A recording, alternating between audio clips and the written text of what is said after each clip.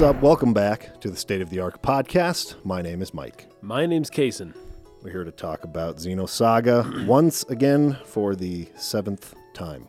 Is it the 7th? Yeah, the 7th time. I'm thinking out of 10 or 11. Okay. It's not going to be that much longer, I think. Oh, dang. Hey, wow.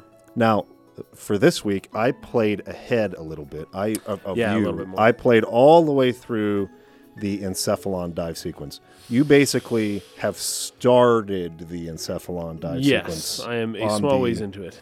The junior side of it. Yeah. Okay. So today what we're gonna be talking about is everything from where we left off last time, where Cosmos took out all of those Gnosis with that crazy weapon she's got, all the way up to when the Encephalon dive starts. So that's gonna be what we're covering this week. Okay. There's a lot to talk about. So why don't we start with everybody kind of meets up. We had a lot of scenes there where we were cutting back and forth between the Elsa crew. Well, then of course, our villains with Margulis is getting a lot of screen time. And then this new crew of the Durandal, captained by Junior. And now we've brought our Durandal crew and our Elsa crew together. So they meet each other. Junior sort of explains a little bit about who he is, working with the Kukai Foundation, and that he has a real name. He says this specifically. I have a real name, but for now, just call me Junior. Just call me Junior, yeah. So kind of leaves that open-ended for some stuff that we will get into today, because you did get up to that point, I think. Yes. So then, after that scene ends, there's a dream sequence from Junior's perspective, his dream. Yeah, this is kind of crazy. It's a crazy, crazy dream. So this is really good. So we start out. First of all, this is actually kind of important. Before that, after Cosmos does her crazy blast and absorbs the Gnosis or something like that, the ship speeds away, and then we get this great Xenogears moment where the camera pulls back and you see the side of a gear. Yes. So white gear with blue trim. Yes. I didn't quite recognize it. It's Albedo's gear. Oh, how about that? Yes, the one that he got into earlier when he was saying Momo, my little Pesh, or whatever. Yes. That's it. Okay, because I was like, I could go back and check, but I didn't. Okay, so Albedo's just chilling, watching, right? Now, we find out his name is Albedo. Yes. Here. Throughout this episode. Which is why we're calling him that. However, you don't know that his name at the time. At the time. And this is important because we're talking about that dream that Kukai has, right? Sorry. That Junior has. Junior has. Yeah. So he gets in this dream. It's kind of a crazy dream. He doesn't know exactly what's going on, but there's some great symbolism because he kind of moves out of like a darkness into a light, right? Yeah. And I've got some pretty good notes here. He asks the question, well, first off, there's like a dead cat. Yes. And so he picks it up and he's like, oh, but then he calls the cat Gaignan. Yes. Which is the name of whatever the relationship is. Him. He and the other person. Gaignan Kukai are the co-founders of the Kukai Foundation, the two of them. So Gaignan is... Gaignan Jr. And then Gaignan, but he just calls him Gaignan. Well, so I actually don't know if it's Gaignan Jr. I just think he calls himself just Junior. So I don't think it's related to being... Well, it's at first, when you meet Junior, I also assumed that he was like the son of Gaignan Kukai or something. Right. Which is why he's called Junior. But I don't think... He is called Junior because he's going by his son or something like that. I don't think that's the case. So that's a good question because I wrote Gaignan Jr. in my notes. Yes. But I don't recall if I actually saw that in the text or not. So you're telling me I'm mistaken. I did not see that in the text. I could also be mistaken. I don't believe he called himself Gaignan Jr. I think he just calls himself Junior. Okay, that's an inference that I may have made. So he calls the cat Gaignan, which either way is, I didn't take it to be himself anyways. I took it to be a reference to the other person, the older-looking individual who we will soon meet. He picks up this cat. It's dead. But then there's like this burst of light outwards, and he walks out. It's almost like on this. It's a place I swear we've been before, but I can't really recall where it is. But you walk out onto like kind of a platform, and there's just this white. It's a lot of colors, first of all, but it combines into this whiteness. And then he says albedo, like what? He's questioning what it is, but he says albedo, and that is whiteness in a Latin form. This all has ties to alchemy. It's something that we'll probably get into soon. And then he kind of finds himself falling into this like crazy lava pit that's many, many colors, but it ultimately turns red, right? It becomes this red thing. He falls into the redness, right? Yes. Now, the stage is black, white, red. Yes. Nigredo, albedo, and rubedo. Those are the some of the stages of the alchemical process, right? Yes. And the rubedo is the Philosopher's Stone, which I already brought up earlier in this episode, or no, in this show, talking about Momo. How Momo has some motifs of something like a Philosopher's Stone. But then we see Junior kind of go through this process, go through the blackness into the whiteness, and then ultimately absorbed into redness, right? Yes. And then he dies. Yes, and he also has red hair. Well, so he there's doesn't that to die. consider He as wakes well. up. Yes, I did. And have you noticed, since the first episode of this podcast, I've been kind of making notes on what color hair everyone has. Yes. And guess freaking what? What? It wasn't pointless. I was wondering. I was like, I don't know. Some people have blonde hair. Some people have black hair. What's the big deal? Some people have green eyes. Some people have brown eyes, whatever.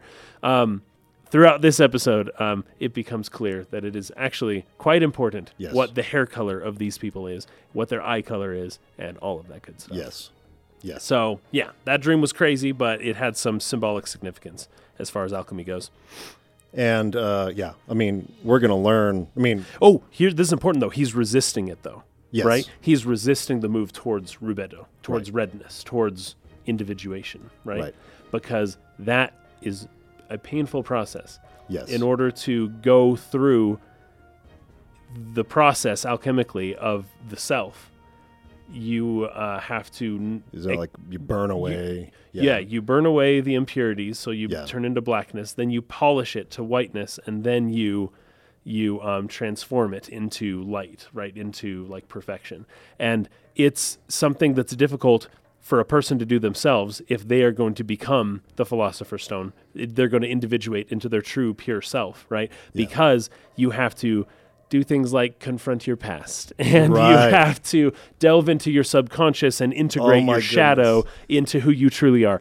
I know, isn't it beautiful? Okay, it's beautiful because of what we're going to talk about next time. Yes, we're going to talk about it later, but I've got hints. I know where this is going. It's too rich. But this is very important to understand the alchemical process, not just for turning lead into gold, which is like how would you call it? The superficial alchemy. Yes. Right, but the hermetic alchemy, which is like transforming yourself into something, and that's what I think this game is getting at, right? I mean, without saying too much, it almost seems to be sort of the central motif through which it is viewing its theme. Is this alchemical process is like the arc that the characters have to go through, and are they ready for that painful process yet or not? Right, is the idea, I think. Yeah. So and it's not easy. It is not easy. And it's definitely not something you do alone or just for yourself. It's more something you are willing to do with others or for others, something like that. Yeah. But it does ultimately need to be you that does it. Yes. But he wakes up from this dream, and he has the number 666 isn't in that great? his palm. He's got 666. Okay, so... Well, okay, I've talked a little bit about this. I don't know exactly. Some of my notes on this come a little bit later.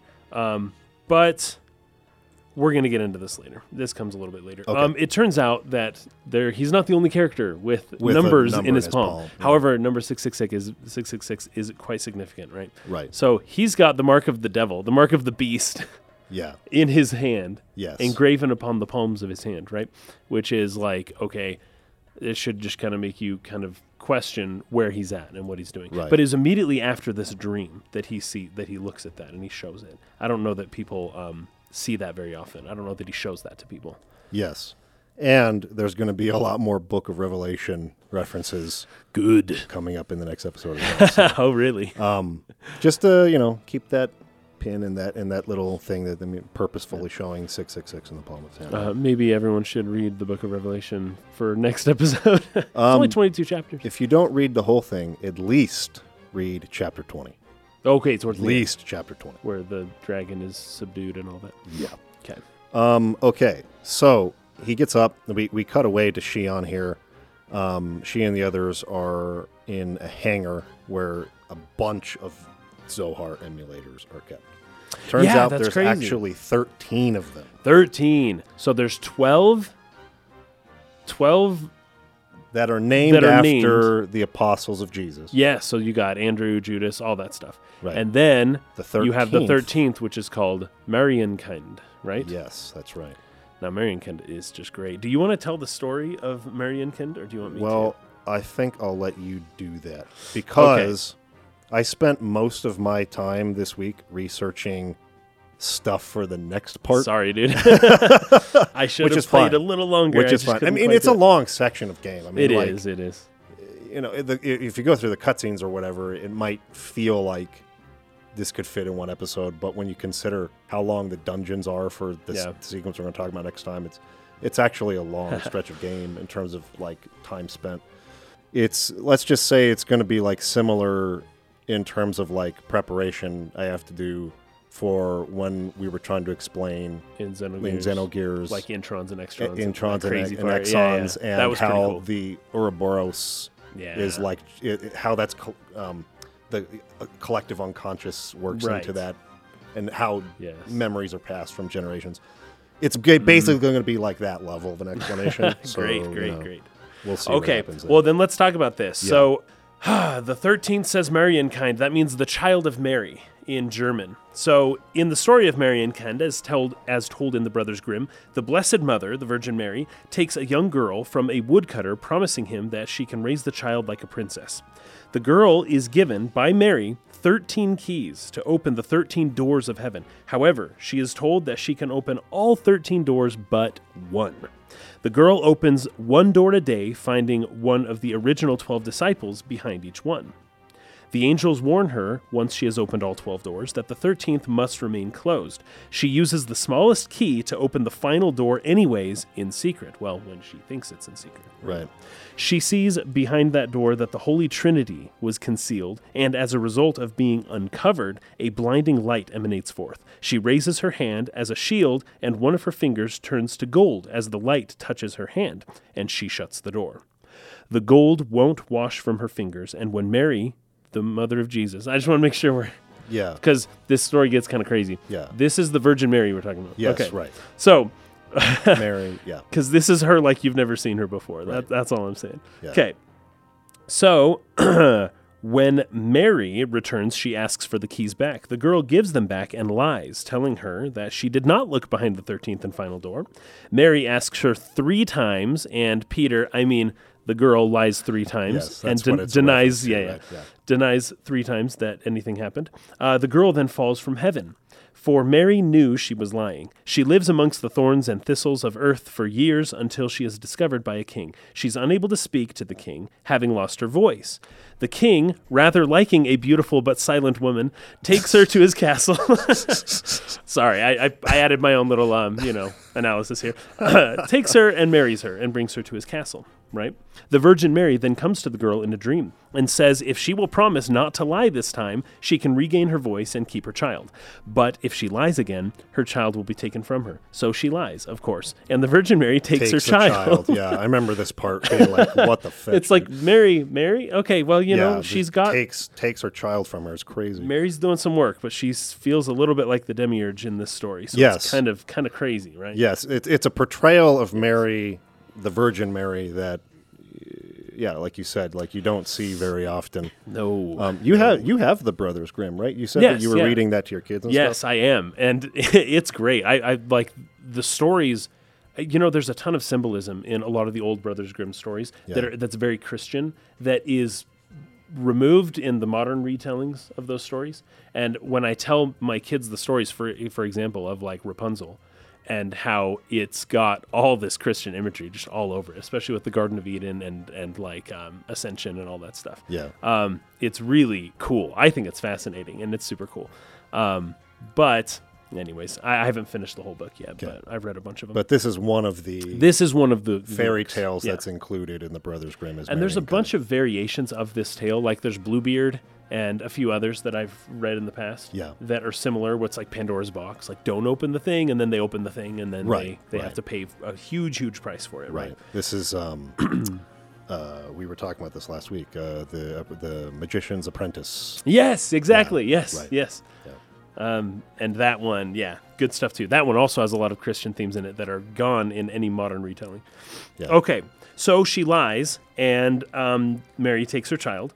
Then she has another baby, and Mary shows up again and says, hey, if you tell the truth this time, I won't take your kid. Yeah. So she lies again, and so Mary takes the kid. Then she has a third kid, which is a daughter this time, and Mary shows up and says, okay, if you tell me the truth that you did open the 13th door, then I will not only not take this girl, but I'm going to give you back your boys, right? Yeah. And this is one of those, like, because she had a daughter, and through women you can gain more people. Anyways, there's a lot going on there. And so the girl lies again and says, no, I never opened the 13th door. And so then, of course, Mary takes all three kids up. And the people of the city get very anxious that these princes and princesses are being lost, and they blame the queen, which is this woman here.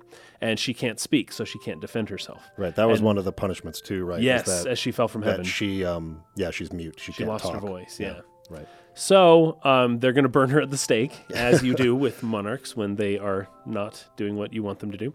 So the people take her out and light the fire, and Mary descends and asks her one last time, said, hey, are you going to tell the truth? And this time, upon her deathbed, I guess you'd call it, she confesses, and Mary not only returns her children back to her, not only puts out the fire so that it doesn't kill her, but then also tells the people, like reveals herself to the people and says, hey, I'm the Virgin Mary, by the way. This girl, she didn't eat her children the way you accused her of doing. Here's her kids. Everything's cool now. And so everyone rejoices. She doesn't die, and it's a happy ending, right? Yeah. Not all of these types of stories that are like this, the Pandora's Box type story, they don't all have happy endings, but this one did. And it begins to rain, and the fire is put out. So rain comes at the end of the story. When the Virgin Mary shows up, rain falls from the skies. I only think that's important because, at least in part, that's how the beginning of this game happens. When the Zohar shows up, it starts raining. Right. So just so you know, that's part of the Mariankin story as well. When Mary shows up, it starts to rain. Yeah. Okay, so that was as brief as I can do, an overcap of that story. That was great, actually. It was perfect. Okay. That's what the names of the Zohar are referencing, is that story. Yeah. So I think the story's going to come in to play later on as well, too. Yeah. So Junior's kind of explaining a little bit about the Zohar emulators. Yeah. He says this is where we store all of the really dangerous items. Wait, no. Yeah. That's in the other door. That's in the other door, right? The other room. I think Shion asks about what's through that door and over he says, there or something. You don't want to go to that door. He says you don't want to know what's behind that. It's almost the Mariankin story. It's exactly that. I love it. It's so good. It's anytime you tell somebody they don't want to know, like the mystery, even if it's scary, is going to be like too overwhelming for most people. They got to know. So if you tell someone you can't see what's behind this, it's bad. Do it. They're going to do it. It's if you do this, it's only going to result in bad things. Your curiosity to just know what it is overpowers any sort of warning. And that's Adam and Eve in the Garden of Eden with the fruit, right? Don't eat. Yeah. You can eat of all the trees in the whole garden, but not that one. And it's like, okay, well, they're going to eat that fruit. Yes. It's going to happen. I mean, that's just how it works, right? Right. So, of course, they want to see what's back there. He says, I tried to warn you. And they go back in there. Yeah. And basically what he's storing in there are a bunch of gnosis. Oh, it's creepy, man. Humans, in particular, who have been transformed into like gnosis. half gnosis, half people, right? Yeah. Exactly. And this is a hint for what happens when people make contact. And this is really difficult for Shion because she's like, wait, what? Everyone who makes contact with a gnosis eventually turns into a gnosis. Right. She made contact. Right. And then she got touched by the head and almost died. She has that flashback during the scene, remembering that. And Trankov also came in contact. Yes, he did. Actually, after she had, because she had on the Woglinde.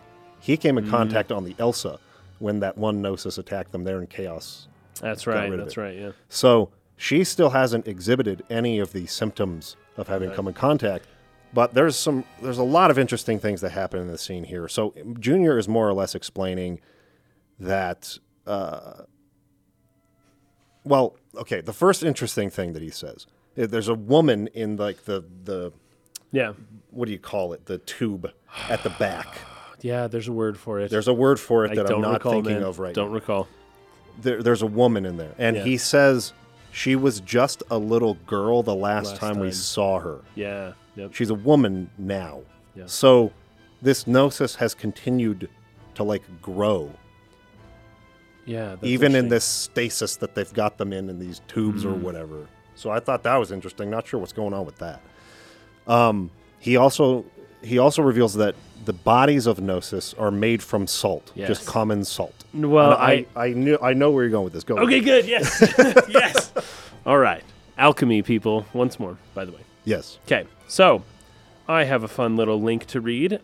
This is from a website called learnreligions.com. This is, I found to be a very good resource for studying certain things pertaining to alchemy. Very Yeah. concise, very good stuff. This talks about the elements of sulfur, mercury, and salt in Western alchemy, right? So it's important to know a few things. Western occultism is strongly focused on a system of 4 or 5 elements: fire, air, water, and earth, plus spirit or ether. However, alchemists often spoke of 3 more elements: mercury, sulfur, and salt. Right? So the first to mention mercury and sulfur as base alchemical elements come from the Arab writer named Jabir. Let me skip that because that's not important. So sulfur. The pairing of sulfur and mercury strongly corresponds to the male-female dichotomy already present in Western thought. Sulfur is the active principle possessing the ability to create change. It bears the qualities of hot and dry, the same as the element of fire. It's associated with the sun, as the male principle always is in traditional Western thought. Then mercury is considered the passive principle. While sulfur causes change, it needs something to actually shape and change in order to accomplish anything. The relationship is also commonly compared to the planting of a seed, the plant that springs from the seed, but only if there is earth to nourish it. The earth equates to the passive female principle. Now, you're not quoting my words. I'm reading something from ancient people. Mercury is also known as quicksilver because it is one of the very few metals to be liquid at room temperature. Thus, it can easily be shaped by outside forces. Okay, and it corresponds with the moon and all of that good stuff. Okay, so it is silver, womanhood, and moon, while gold is male, sun, and you're right. Yeah. Okay, so sulfur and mercury together. This is where it gets interesting. In alchemical illustrations, the red king and the white queen also sometimes represent sulfur and mercury. Sulfur and mercury are described as originating from the same original substance. One might even describe as the opposite of One might even be described as the opposite gender of the other. For example, sulfur is the male aspect of Mercury, since Christian alchemy is based on the concept that the human soul was split during the fall season. It made sense that these two forces are seen as initially united and in need of unity again. So salt is the element of substance and physicality. It starts out as coarse and impure. Through alchemical processes, salt is broken down by dissolving. It's purified and eventually reformed into pure salt, the result of the interactions between mercury and sulfur. Thus, the purpose of alchemy is to strip down the self to nothingness, leaving everything bare to be scrutinized. By gaining self-knowledge about one's own nature and one's relation to God, the soul is reformed, the impurities are expunged, and it is united into a pure and undivided thing. That is the purpose of alchemy. But now we talk about body, spirit, and soul, right? So salt, mercury, and sulfur equate to the concepts of body, spirit, and soul, right? So body is the physical self. That's salt. But the soul is immortal, and that's sulfur, right? Yeah. And then... so that's more or less all I wanted to read there. Okay. So when we talk about salt, we're talking about the physical body, Yes. right? And then mercury is the spirit and sulfur is the soul, right? Right. And the salt is your physical body. So when you hear things in the Bible like somebody turned into a pillar of salt, Yes. it means they lost their soul and their spirit and they just had a physical body that was worthless. Right. It was just a meaningless body. It was just salt, right?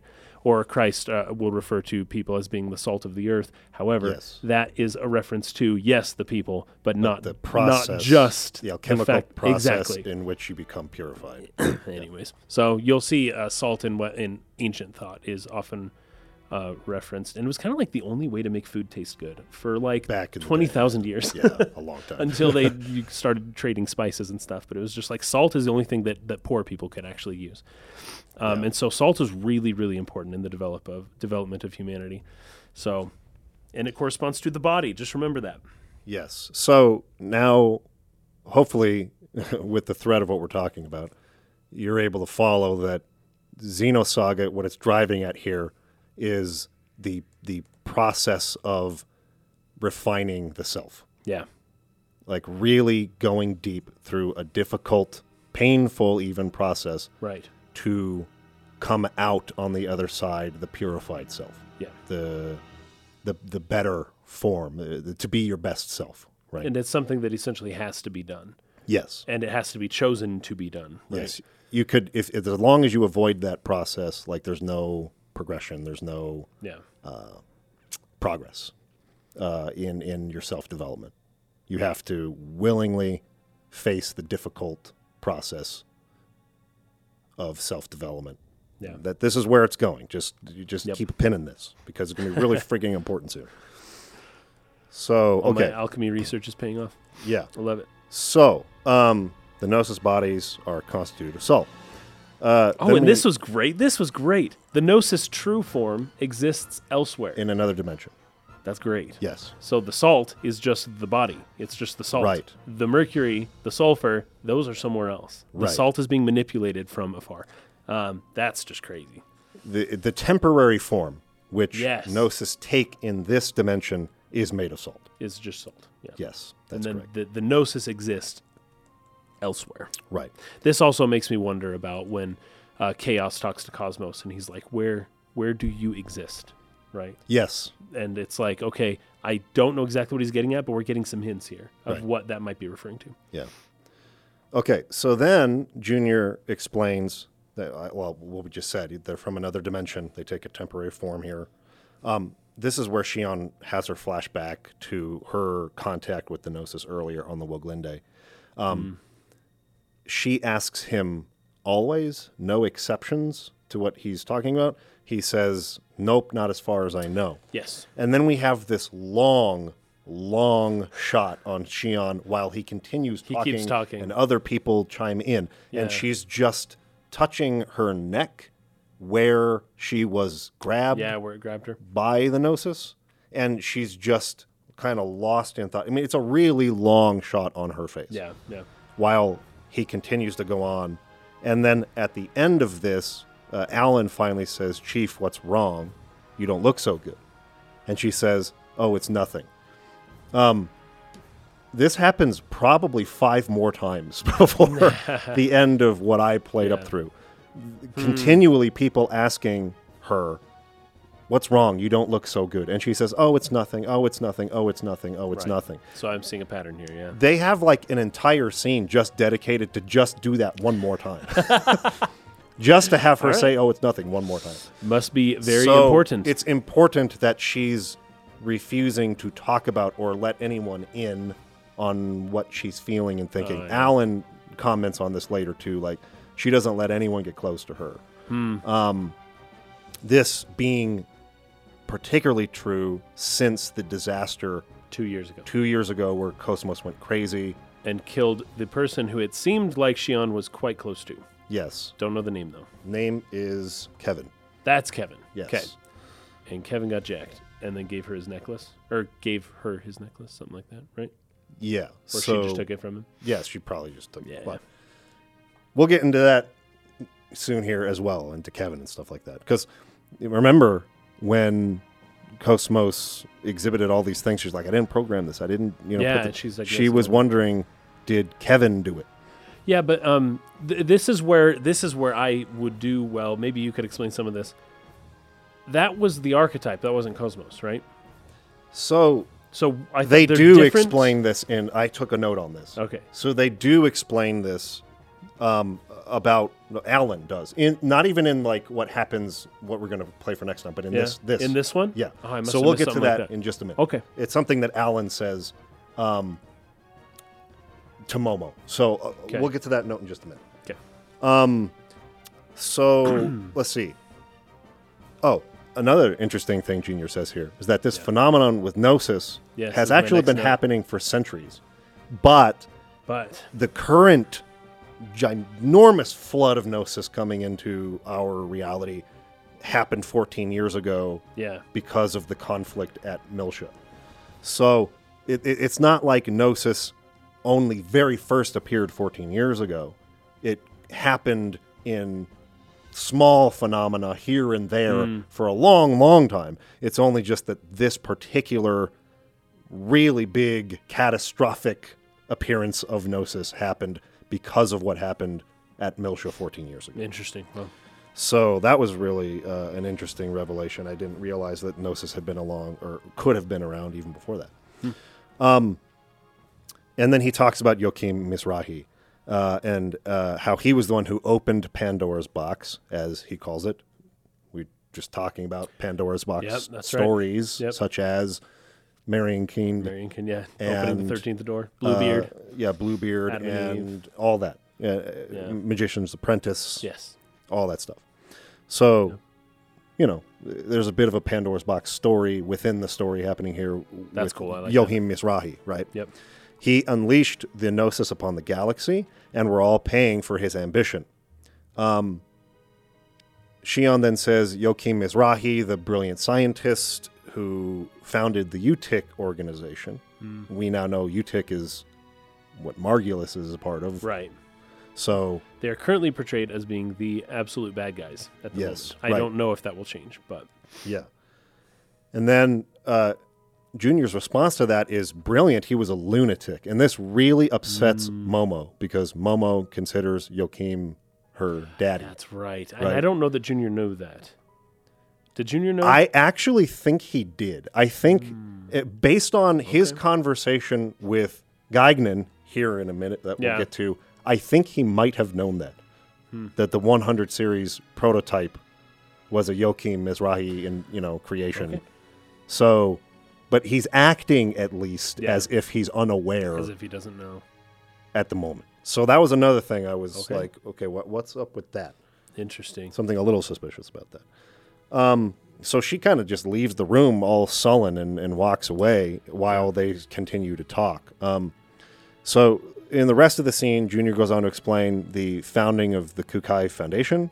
It was established shortly after the war by the second Miltian government. There was a war that happened, I guess, after this disaster and the formation of the second Miltian government, which is a separate thing from the Federation, by the way. Oh, yes. So- yes. It's got its own, sovereignty, right? Yes. Like it's a company, but they're allowed to operate as though they're like a state. Well, yeah. So, you have the Kukai Foundation, Right. which is that, and then Second Miltia has its own government, and it's not a part of the Federation. Right, but I think it is a part of the Kukai Foundation, though, right? Well, I think that they There's a connection collaborate somehow. with Okay, each other. okay. And I believe, what he says is that the Kukai Foundation was formed by the second Miltian government to Okay, there you go. There you go. to investigate what happened Right. and sort of clean it up, But what was then- going on.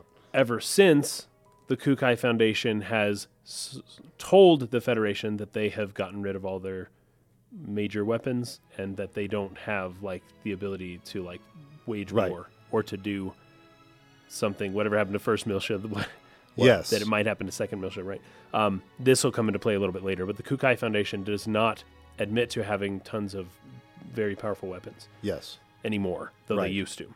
There was supposed to be a disarmament that happened. Yeah, Which is yes, why that's the word. they're allowed to go collect the Zohar modifier, the Zohar emulators. Yes, yeah. It's why they're tasked to do that.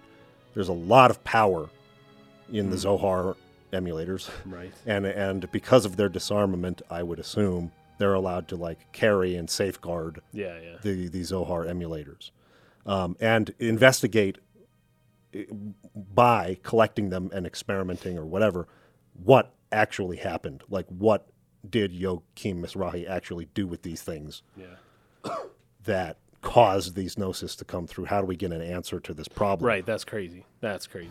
So Yeah.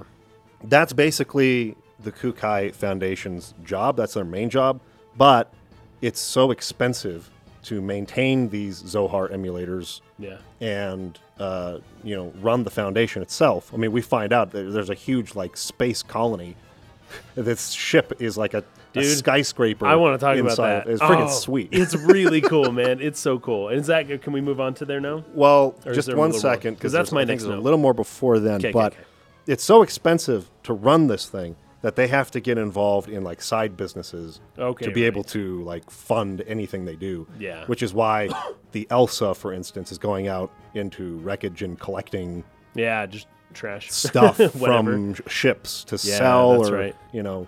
So anyway, that's what like Matthews and his crew were doing. Right. They're part of one of these Kukai Foundation side businesses Mm-hmm. that are trying to make money to maintain and safeguard the Zohar emulators, if that makes sense. Gotcha. So that's all he explains there. Then they notice that Momo's missing, and they're like, "Oh no, what happened? This is something I said," which is I think he's pretending to not know.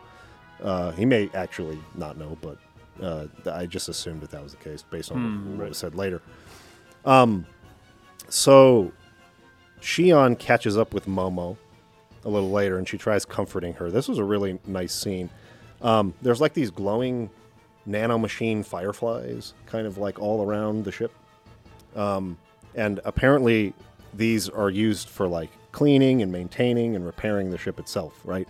It's like a technology that they use for that purpose. And she talks about how that technology being a part of their lives, it's taken for granted almost to the point where it feels like it should have always existed. Oh, right. Because Momo is struggling with this idea of being a Realian, Yeah. and wanting to be a real person. Or are Realians bad because my father, Joachim Mizrahi, was a bad person? He made me, is kind of what she's questioning. And so her, Shion's way of comforting her is saying, I feel the same way about Realians as I do about these fireflies. Like, these are good. This is a good use of right. technology that has made our lives better and feels as if it should have always been that way. It should have always been there. Right. And, this tends to cheer Momo up a little bit. And then even Cosmos jumps in. This was really surprising to me. And says some Yes. good things about Joachim Mizrahi. No, it was surprising to Shion as well. Yes. Yeah, because Shion's like, "Oh, did you just show some empathy?" And Cosmos Yeah. is like, I just the situation called for me to say those words." Like she gave a very robotic response, but Cosmos leaves, and you are left kind of wondering, like, "Wait, yeah, I get it. Yeah, you're." They'll be like, "Did you empathize?" And you saying, "No, my brain neurons just fired in the pattern that made my mouth say the words." Like that's not empathy. It's like, okay, just because there's a technical, causal, like biological explanation doesn't right. mean that it's not still Basically the same thing. an empathetic response. Yeah. Yeah. So there is something like that going on with Cosmos, but it's like it's hard to read. It's hard to tell. Really hard to read her. But, Cosmos shows some empathy. And Shion is happy with that. Okay, so then Alan runs in.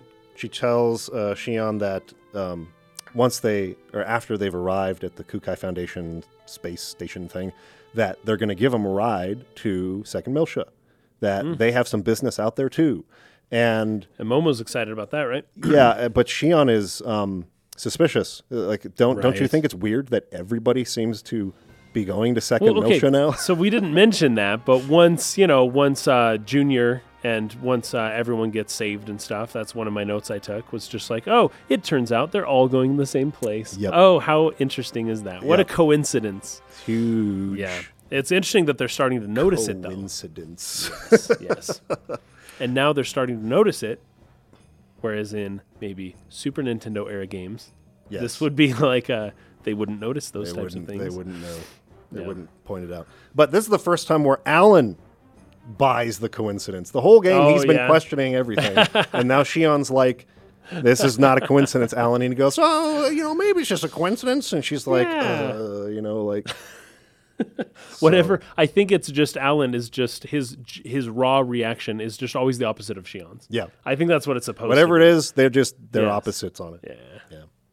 He's So a foil in that sense. now we get to see the docking. Oh with the my gosh, Kukai so cool. Foundation battle So station. the Durandal's Not just battle flying towards this ship or not this ship. This like Space well, station, the colony. Solaris. Sure. Yeah, actually. Something like that. This it almost looks like a flower. It almost looks like a lotus flower or something. It's like an opened shell. It's like an egg maybe when it closes. It might look like an egg. I don't know. Yep. It's hard to tell, but it looks really cool. Almost like a turnip. Maybe I could say a turnip. But I'm wondering, like, okay, are we gonna like this is a huge spaceship? Like, are you? And they're just like going straight to the planet. And I'm like, I don't know. Like, sci-fi does whatever they want, I guess. But I do want to see how technically this huge ship is just gonna like dock on this this colony. I don't even know what you call it. Right. What do you call it? Space like station? A space station or a colony, I would call it. Something like that. Deep space colony. But it kind of goes around it and then underneath, and there's like this part that opens up, and it just like the sword of the Durandal just like goes inside of the whole colony itself, and it just like rises. There's this really cool cinematography, but you see the water just kind of like splash, and this thing just goes up and it just keeps going, and it's just like you get a handle on the scale of the Durandal. Right. This is a big ship, Massive ship. huge, and it goes all the way up to the top, and then it just like kind of stops and docks, and it's really cool. I really liked it. Yeah. There is some symbolism there, but I won't bring it up because it might be a little bit Freudian. And just by me saying that, hopefully people know what I'm talking about. Yeah. I don't have to say it. But anyways, Yes. it's so cool, though. It is just so cool. And then you see them kind of walk out of it, right? And then Guinan is there to kind of meet them. And when they walk out of it, that's when you get the real scale of the thing. And it's Right. just like, oh my gosh, these people are tiny. This thing is freaking huge. So when it showed up and just like stabbed one of the spaceships in the previous battle in the last episode, Yeah.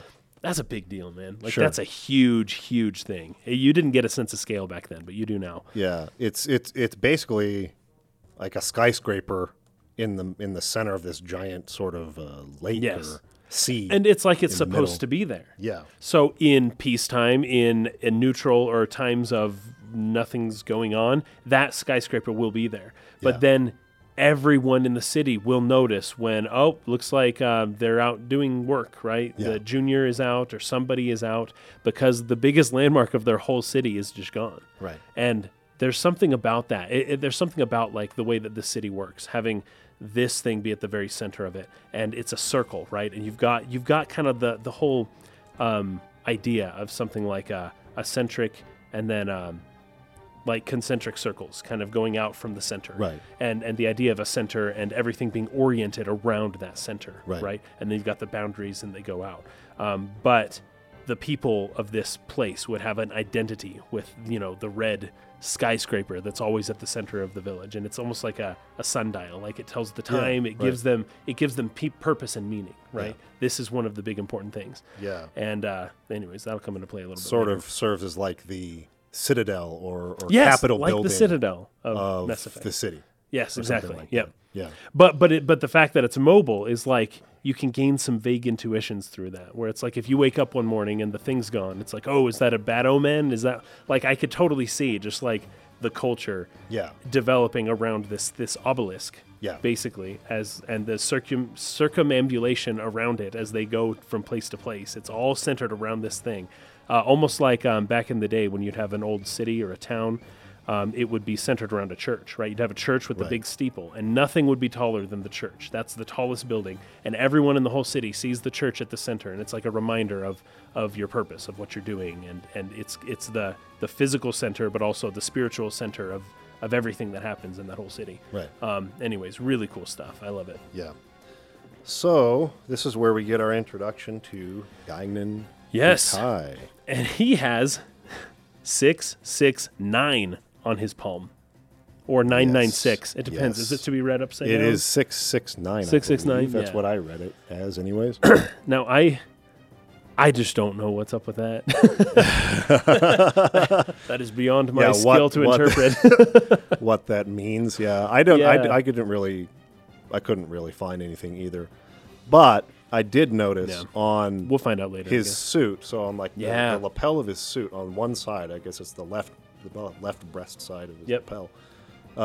it's got some symbolism there that looks Yeah. very original Zohar. Original. And I think that's probably Yeah. important because Yeah. it's not like the letters, it's not like the Hebrew, the Aleph, or anything like that. It's the turquoise gem in the gold surroundings, right? But it looks like an eye, Right. like an eagle. The whole thing kind of looks like an eagle, and that's its Yeah. eye, right? Right. So you get like a bird of prey, like a hawk or something, right? So you get the bird of prey imagery, but it's golden, and it's got the turquoise gem in its eye. And the eye is like, I don't know, that's the most important. When you talk to people, you look them in the eye. in the Like eyes, that's what you value. That's the most important part. And Window to the soul. yes, and you can almost see that the reflection of this thing's eye is that color turquoise, so you can see that his goal is something to do with the Zohar. Something to do with the Zohar. The big Zohar, though, like the main Yeah. one, not these emulators. The original Zohar. That Yes. character's purpose, the design, what the design is telling you, that character's purpose has something to do with the original Yes. Zohar in pursuit of it somehow. By the way, I skipped over this before because we just didn't have time. But remember when we were inside the cathedral ship and then we saw a very large Zohar in the cathedral ship? Yes. And what color? Do you remember what color it was? It was dark, covered right? with dark, kind Yes. of blacky, purple, organic material. It more or less just kind of looked dark. It kind of looked like it was black, like it has been covered in something. Well, we're talking right? about alchemy, though. Yes, we are. Right. Well, okay, that's not exactly where I'm going here. I'm going to draw a parallel here with Shion's, Oh, her neck. How you've noticed the shape Right, of the the shape Zohar. of it, yeah. It's black, though, right? yes. I don't know if that means much, We'll but see, if I we're guess. going to be reading Zohar into one person, then the black Zohar, and we know that she's from Milsha, right? That's where she Yes, was from Old Milsha, and so she has this black Zohar shape on her clavicle, Yeah, I guess. collar. I don't know. And anyways, yeah, you might be able to glean some info, there as well. We have Aiden here on Discord saying something that you actually said in the car on the way here while we were discussing Oh, this. good. Can't wait. The design of his suit is actually similar to the shape of the Monado in Xenoblade Chronicles, the sword. Yes. Yeah. And it's also It important is. to It's like point that out. exact shape. It's Yeah, pretty cool. yeah. And this is, for people who don't know, this is the same director of the Xenoblade Right. Chronicles games as well. Right, yeah. So, also the Durandal itself, like it's a red sword, red, right? yeah. Which is also served as an inspiration for the design of the Monado in Xenoblade Chronicles as well. Yeah. So, two Yeah, canon look it up. connections You'll there. see some clear resemblance here. Yeah. So, okay, now this is the first note that I took. The second I saw Guinan Kukai's face, Yeah. I was like, he looks like Albedo. Oh, His no way. face looks just I like didn't. Albedo. I got the connection between him and Junior, but I didn't make the connection with either of them and Albedo. He like, at has all. the same face. Huh. He just has black hair. Albedo You know- has white hair. I wonder if this is one of those games where it's like the characters just do Look the same. similar. No matter what, they just look similar. That is an unfortunate truth about anime. It's actually one of the Anime, more yeah. more cliche yeah. criticisms of anime in general is that the only difference between one character and another is their Is their hair, hairstyle or their color, eyes, or yeah. the color of their eyes. Yes, But all the yeah, faces yeah. look the same. Of course, that's not technically It's true. not always true, and it depends on But- which anime we're talking about, right? Yes, But- which art style they use. yeah. But I can see where you're coming from. It's just hard. It's just hard to tell. I Is- don't know. Was that? Does he purposefully look just like Albedo, or is it just a lot They of anime reused the characters model. look similar, Yeah, yeah, or something like that? But no, it is purposeful. Well, it is- He looks exactly the freaking same as Albedo. We learned some things, and yes, it is so very purposeful. that was the first note I took. I was like, wait a minute, that looks just like him. So nice. and we're going to learn about Guinan Kukai's real name in a minute, which is Nigredo. So the Nigredo, whole yes, alchemy Sorry, connection is there. It's okay. So It's just so- hard to say that word. I know. Yes, but just so people are aware, I am playing the Japanese version of the game, and so when Mike will say Albedo and I'm saying Albedo, and this is a voiced game, and so Yes. everyone's like, why does Kason say all the names are wrong?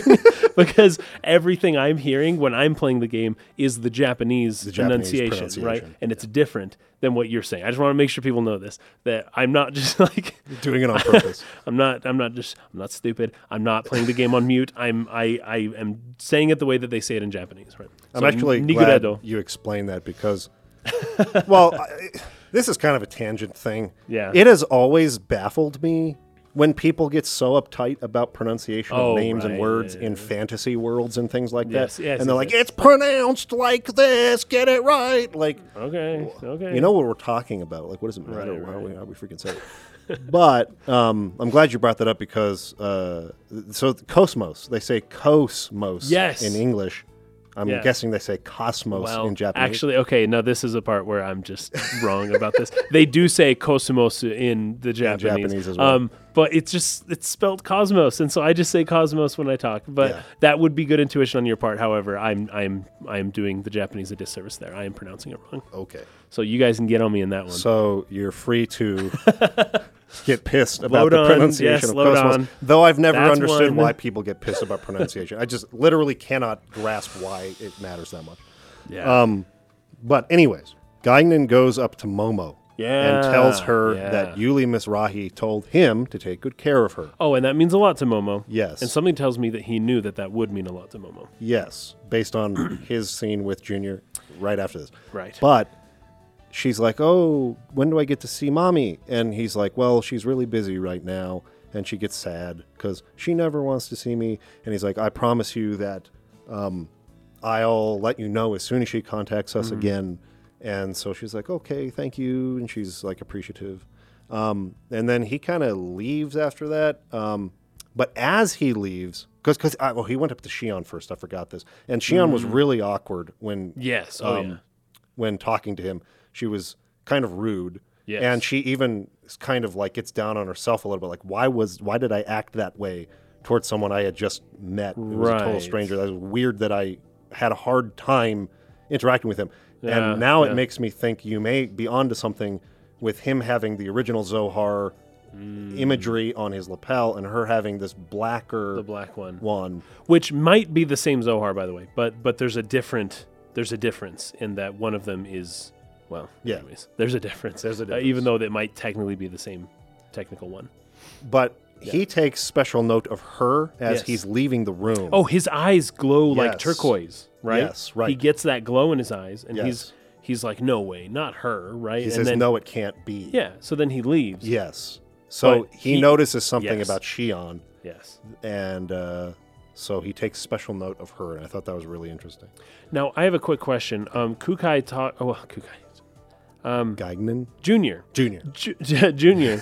It's a great Indiana Jones reference. Junior. Yeah. He mentions that he can communicate telepathically with the Kaiser. The Kaiser. And I assumed when I first played the game That he meant when I Guinan. first was playing this game that I thought he was talking about Guinan. Like, Yeah. oh, his connection was with his father because the other girl's connection was with her sister.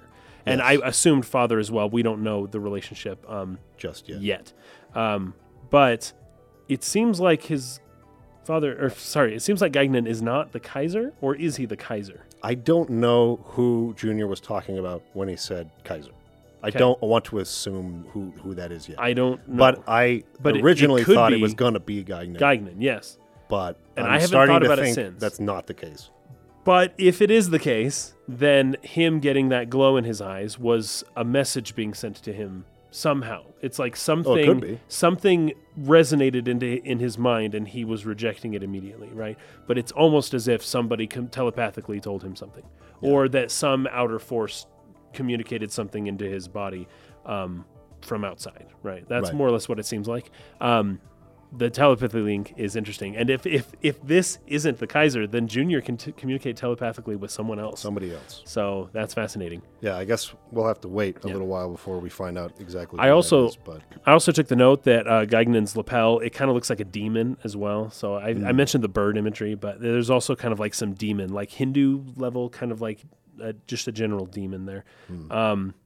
And that's all I've got, other than the fact that Guignan, the name, is from the Song of Roland, which we talked about Yep, earlier as well. right.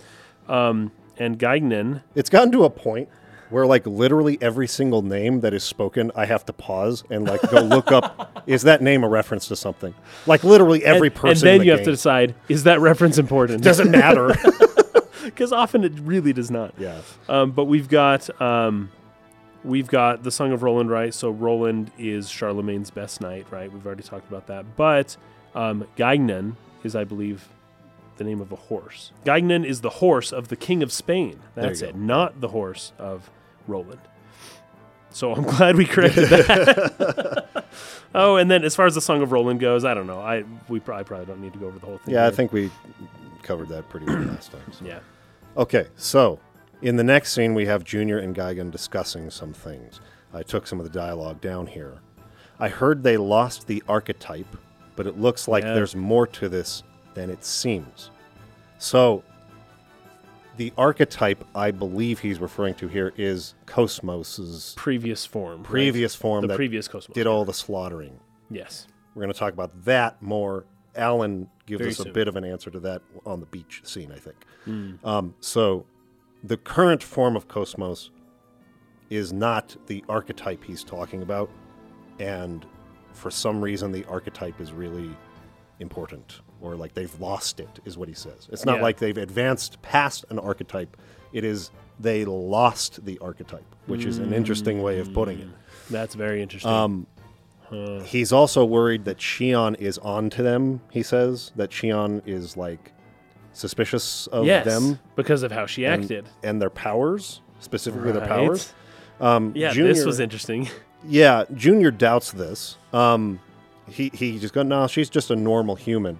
Of course, Guygon can sense that that's not the case, that there's Right. something more to her than that. And Junior can't quite pick that up. But then he also says that she's not one of us, right? Right. Something like that. Like, oh, Right. one of us. Like, I don't know much about. Oh, there's so many characters that are so mysterious because there's the Realians and the humans, and you think, oh, and then cyborgs, and you've got it covered, right? But there's like Chaos. I don't know Yep. what's up with him. Yep. And then Junior and Guygon, and it's like they're humans, but they're not just humans. There's something Yes. else going on here, and that is so. That's just so weird. I don't really have an idea as to what exactly that means. We're going to learn next time. Okay. So then they start talking about Momo a little bit, and I think it's Guygon who says something about how Momo's memory of Joachim Mizrahi is a false one. It's not Yes. like a true memory Yes. of who the guy was. And it almost, I don't know if that's, I feel like that was speculation on their part when they Could were be. saying, yeah, because Momo likes her father so much and thinks he's so great. Right. And I think they have this idea that that guy was so not great that it must be a false memory. Yeah, it can't be right. That's almost the way that I interpreted that. Yeah. But this is why I assumed that Junior did know Momo's connection to Yeah. Mizrahi earlier, because they're talking about it very nonchalantly here, as Right. if this is common knowledge They're like, yeah, among we them. know who she is. Right. We know, yeah. And she's got a false memory of Joachim Mizrahi. Yeah, Maybe yeah. even, I mean, this is probably just like wild speculation on my part. Maybe he even said what he said to test what Momo's perception of Joachim Mizrahi really Yeah, is. sure.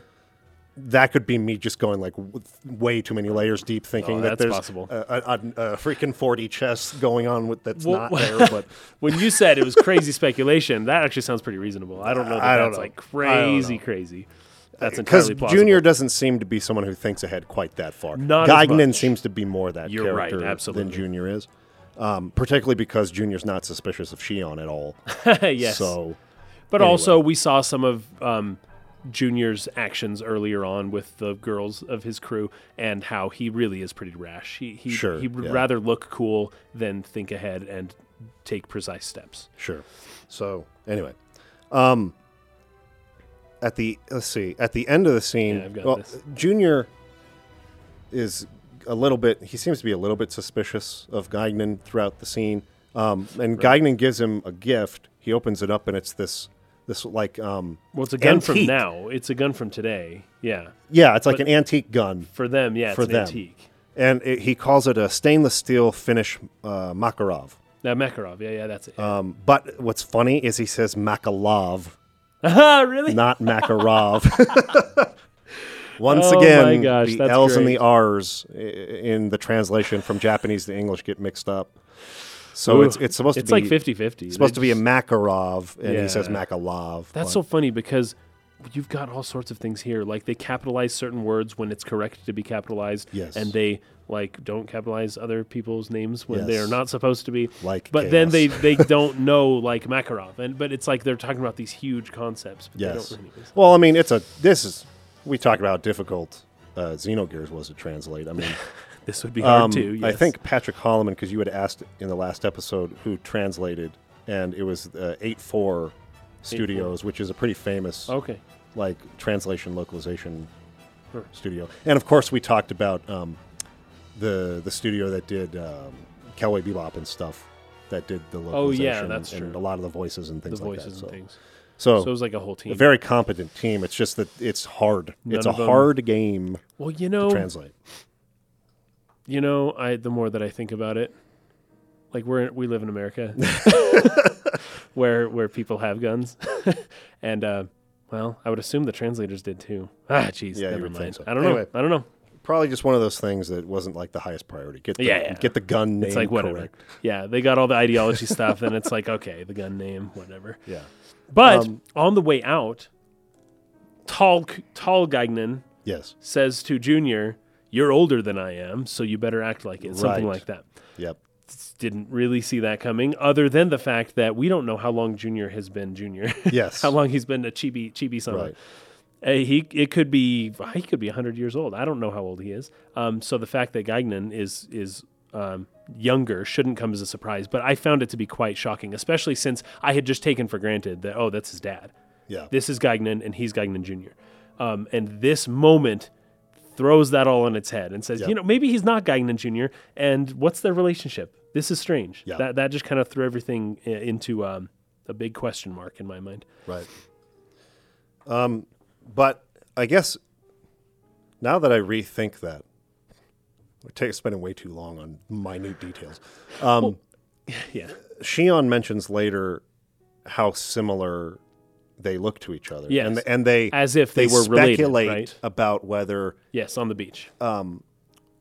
Junior is an illegitimate son of Gagnon or whether he's a clone or something else. whether they're brothers, So yeah. the fact that they look similar, but Junior is older than Gagnon, maybe Mm-hmm. that is the sort of like their cover The difference? that they set up is you'll play my son in this Kukai Foundation. Oh, that's so maybe actually that pretty is why good. they call him Junior, because it's supposed to be he's playing the son of Gagnon. So if Junior, because my assumption is, and I probably read this somewhere, like he's probably not 100 years old. He's probably 28, right? Because 14, he looks 14. Yes. And 14 years ago, a Would thing be- happened yes. in a place, and it's 14 years since then. So Kukai looks about 28, although I'm judging based on anime, so I don't know. When people look 28, they might be 52. I don't know. But if Junior was allowed to age normally, the way that Gagnon aged, that they would look identical. They would basically look like twins. Sure. And so it is actually to their advantage that one of them looks quite a bit different Yes. to where those questions aren't as Yeah. immediate in people's minds. People will assuming they want to assume- hide this. I don't know. They'll assume he's a very much older brother or Or a father. not a human, Right. which is what they're saying. They're like, "Do you think he's onto us, or do you think she's onto us?" Yeah, Oh, they know. No, she's just a human. It's like, hey, they're not humans, so they probably want to hide that from people. Yeah. Okay. 'Kay. So yeah, you're older than I am. I would think that was my last note for that scene. Okay, cool. Then we get Alan. Okay, this is what I think I was referring to earlier. Alan comes into Shion's room just basically to say, "You don't look good, Chief. Everything okay?" No, Sure. everything's fine. Alan is very There's thoughtful. no problem. Yeah. And then Junior comes running in at the end of that to invite them to Yes. come down to the beach to play. Okay, to play. No, this is too good. Okay, so when Gagnon walks out of the room and he says, "Oh, act your age, you're older than me," and then he shuts the door, Junior's just screaming with excitement Yeah. because he got the gun that he wanted. Yeah. This 4,000-year-old relic, and Yeah. it looks brand new. It's so cool. I love the first thing he does when he gets the gun is he pulls the slide, and it's like, I don't know if it's loaded or not, but just so people know, if you ever get a gun and somebody gives you a gun and you don't know if it's loaded, you should do certain things to make sure it's not loaded first. Part of that is checking the slide, but you take the clip out first, or the magazine out first. Anyways, he just kind of immediately clips it, and I was like waiting for him to look down the barrel and do all of these super non-safe things. I'm like, what are you doing, dude? This is a freaking gun, man. But anyways, the words he says when he runs in is something a child would say. And that's more or less Yeah. my point. He acts. It's not. So he's older. And you would say, oh, he's older, but he just looks like a kid. Yeah, but he still acts like a kid. Still acts like a kid. Quite a bit. Yeah. And I don't know why, other than maybe just like hormones, I guess. But he is older and he acts younger. He says, "Do you want to come play with me?" Right? Yeah. Now, the Japanese for that, the sentence read, "Asobi ni ikoze." So asobi ni ikoze. So asobi means to play in Japanese. However, adults will say this line in Japanese. So it sounds very childish, and he is being childish. However, in Japanese, the same connotation. People would say like, asobi ni iku. That's a normal thing to say to somebody like, hey, let's go hang out. Okay. It doesn't necessarily. Even 14-year-olds don't say let's go play, right? So just understand, I don't know that was the best choice in translation other than to make him feel younger. And he is quite energetic in this scene. But asobi shouldn't always be translated as play. I didn't love that translation choice right there. That I actually have a memory of like the moment I realized it's not cool anymore to ask your friends to play. Me too, dude. I was in 5th or 6th grade. Yeah. And it was this guy up the street and I asked him if he could play and somebody else across the room like made fun of me and said, yeah, can you come play? And I was like, I never saying that again. Never did it again. I think it was in Arizona at the time, and someone called Parker, some friend in the ward or something, and asked him that, and he was laughing about it to me, and I was like, oh, I guess I shouldn't do that anymore either. Okay. Oh, that's classic, man. Anyway. I wonder, I'll bet you a lot of people have memories of the moment they stopped. They realize it's not cool to say, can you play anymore? But that does not work in Japanese. In Japanese, the word changes. You don't stop saying it. The connotation of the word changes as you get older, and people just understand what you mean. Yeah. Also, another thing I wanted to mention before we leave that scene is that Junior asked Guignan to not mention Joachim Mizrahi to Momo anymore. He's like, just like, don't bring up the subject. It's like, obviously, she has, it's a sore spot for her. So don't talk about that. And Guignan sort of mocks him by like insinuating that he has a crush on Momo. He did. And, I don't know the specifics, but Junior does seem to not hate Momo. Yes. Junior does seem to like Momo. So at the very least, and he tries to deny it in the same way an adolescent boy would. Well, and I'm pretty sure Guignan tells Junior, he says, oh, you should invite her to go to the beach. And play, right? And he's like, shut up. It's not like that. But and then he goes and does that immediately. But he says it to Shion, not to Momo. But Momo comes too, Yeah, so exactly. It's a roundabout way to get Momo onto the beach. Yes. Okay, so now let's talk about the beach scene. There's kind of a lot to talk about here too. Yeah. So they all go down to the beach, and Shion is sitting in a beach chair on a computer. She's not doing playing work. She's not playing. No. She's working. Some people are playing. They've got some volleyball going. And I'm pretty sure everybody is except Shion. So you got even like Chaos, Momo, Alan. That's true. Oh, Ziggy's not there, but he shows up a little bit later. Yeah. But they didn't want to render him in a bathing suit. Maybe not. I think it's also kind of a personality thing because Junior. Sure. When Ziggy shows up at the end of the scene, says, "Oh, you finally did come down to play, huh?" And he's like, "No. Actually, I'm concerned about you." Anyway, she's working on this computer, right? And she's thinking about Cosmos's empathy that she. Yeah. And she's like, "Wait a minute, let me study the." Let me get out my PlayStation 2 controller. Yes, she has half PlayStation 2 controller. Yeah. And then let me study the data. She like rewinds it to the moment of the battle because she has all the data. It's like all recorded like in a black box. Yes. And she's like, oh, I'm going to read her subconscious. What was happening in her subconscious when that moment happened? And then she said it was a flat line. It was a flat line. There was nothing. Yes, there's no data. A flat line. There's nothing there to draw from that. But in the unconscious, for the unconscious to flatline is really something, right? Don't you think? Yes. Yes. That means she wasn't thinking about anything. Like not even like a small idea of where she was walking. Like that's just, she wasn't thinking about anything. So it just reminded me of something that I wanted to read. This was a message we received on Patreon about that little PS2 controller thing we were kind of laughing about last time. It's funny. I get it. There may be some legitimate explanation for it, and it might actually be cool. It's just kind of funny when you're playing a game and you see someone holding the controller that you're holding. Yeah. Just slightly different. Well, Here's what David says, and I told him that we would read this, so I'm glad you brought this up because I Good. almost forgot. He says, in the last episode, there was a bit you apparently missed during Cherenkov's flashback of the Cosmos archetype incident. Before entering the lab, Cherenkov meets with a hooded person who gives him a remote control that apparently... I don't think we talked about this. Yeah. That's true. Apparently would give Cherenkov control of the archetype. Yes. No, I made a note there. I don't know why I skipped over the note. We must have been at the end of an episode. All the freaking time. I know, but I remember thinking, even the next day, I was like, oh, I forgot to read that note. Yeah, there's it was raining, and the hooded person hands him and says, this will allow you to control it. And he's like, are you sure? And it was yes. Yes. But we haven't seen it used. I don't think it worked. I don't know. It didn't work. Yes. And so, but yeah, that was kind of the point. The point is, hey, you can control or at least manipulate the data within Cosmos, the archetype, using this PS2 controller. Yes.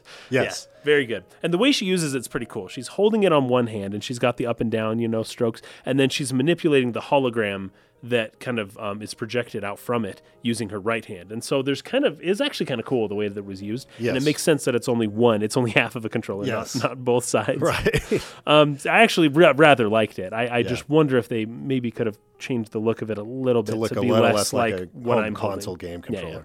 Yeah. But it's pretty cool. The important thing I felt like we should pin here somewhere is that the hooded person gave him a controller that didn't work.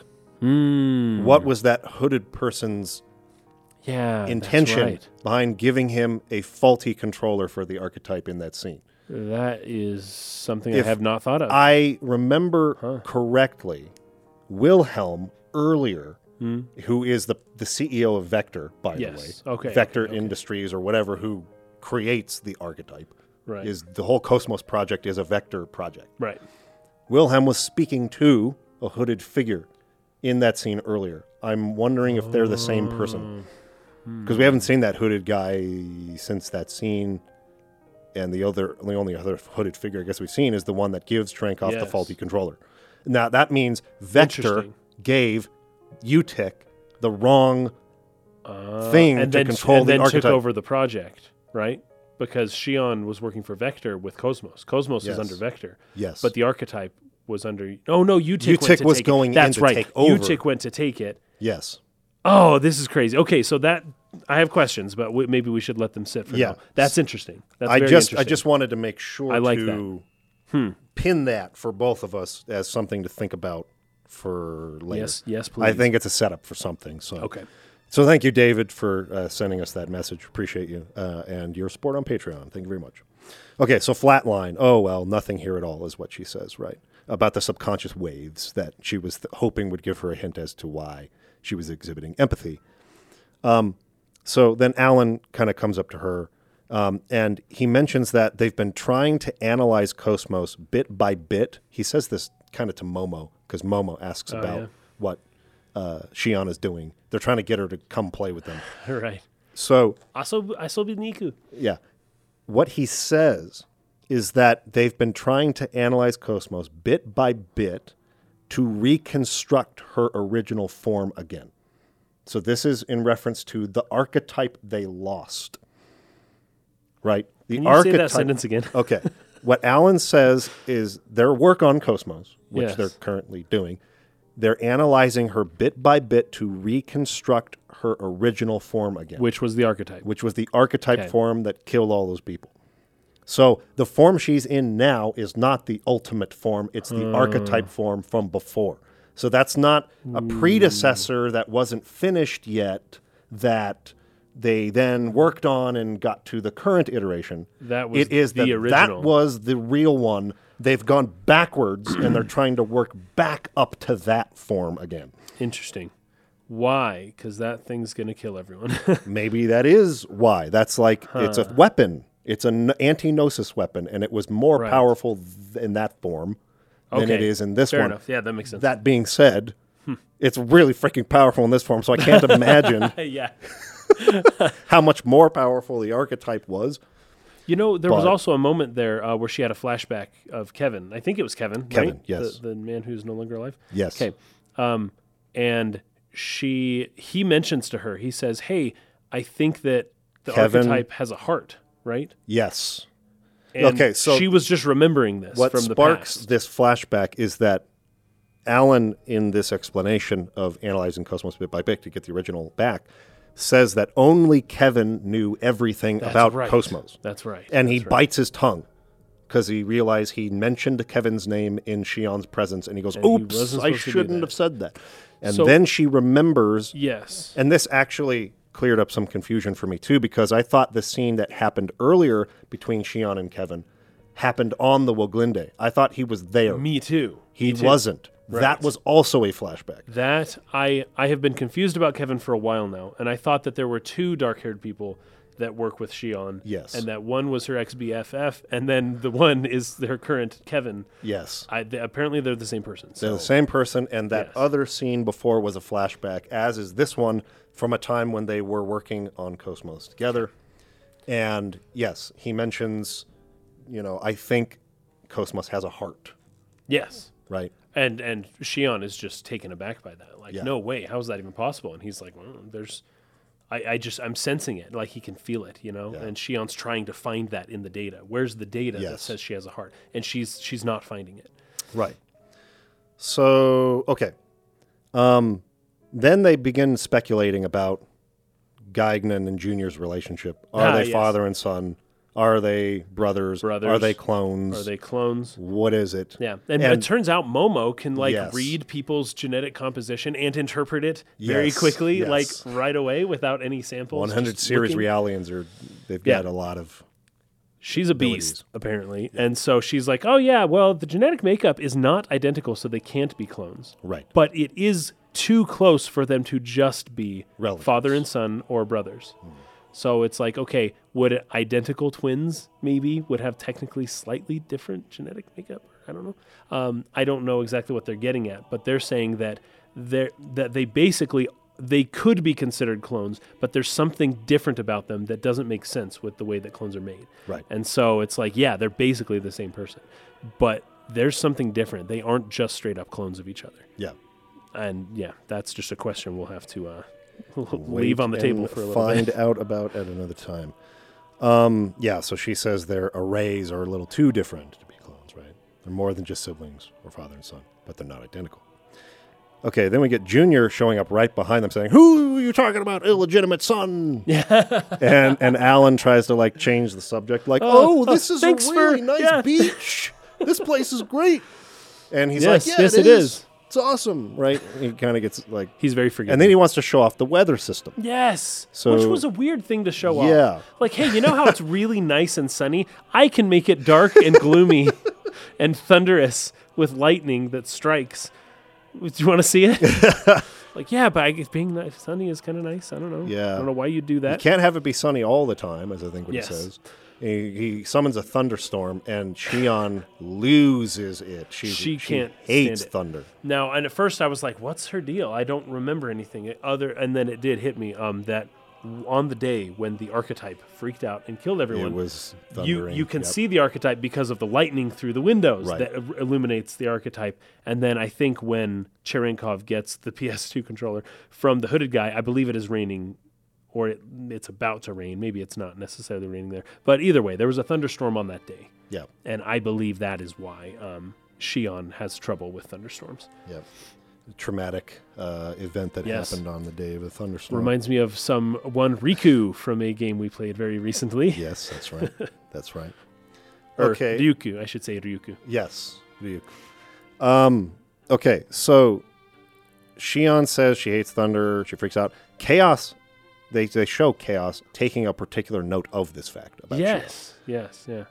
Chaos is still. I don't know what We to make still of him don't know now. what to make of him, right? No, he knows way more than he lets on. But I don't know what side he's on, where he came from, any of that stuff. We know nothing about him. Yeah, and he's in particular. He seems to almost be watching, well, Hmm. Cosmos, but certainly Shion as well, and sort of taking notes, mental notes about her, right?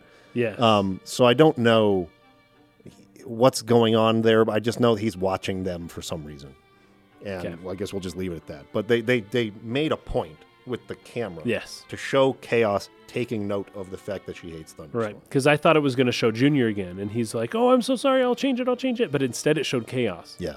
I'm like, what? And then it didn't show Junior again. It Yeah. kind of cut to a wide. And that was the end of it. Yeah. So then we cut to a scene with Guigun Kukai taking a call from Representative Helmer, Yes. who is part of the government of Second Miltia.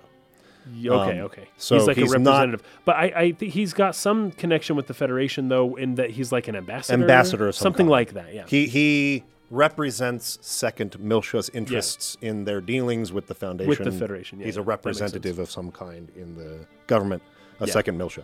Now, this is where he calls Guigun Nigredo. Yep.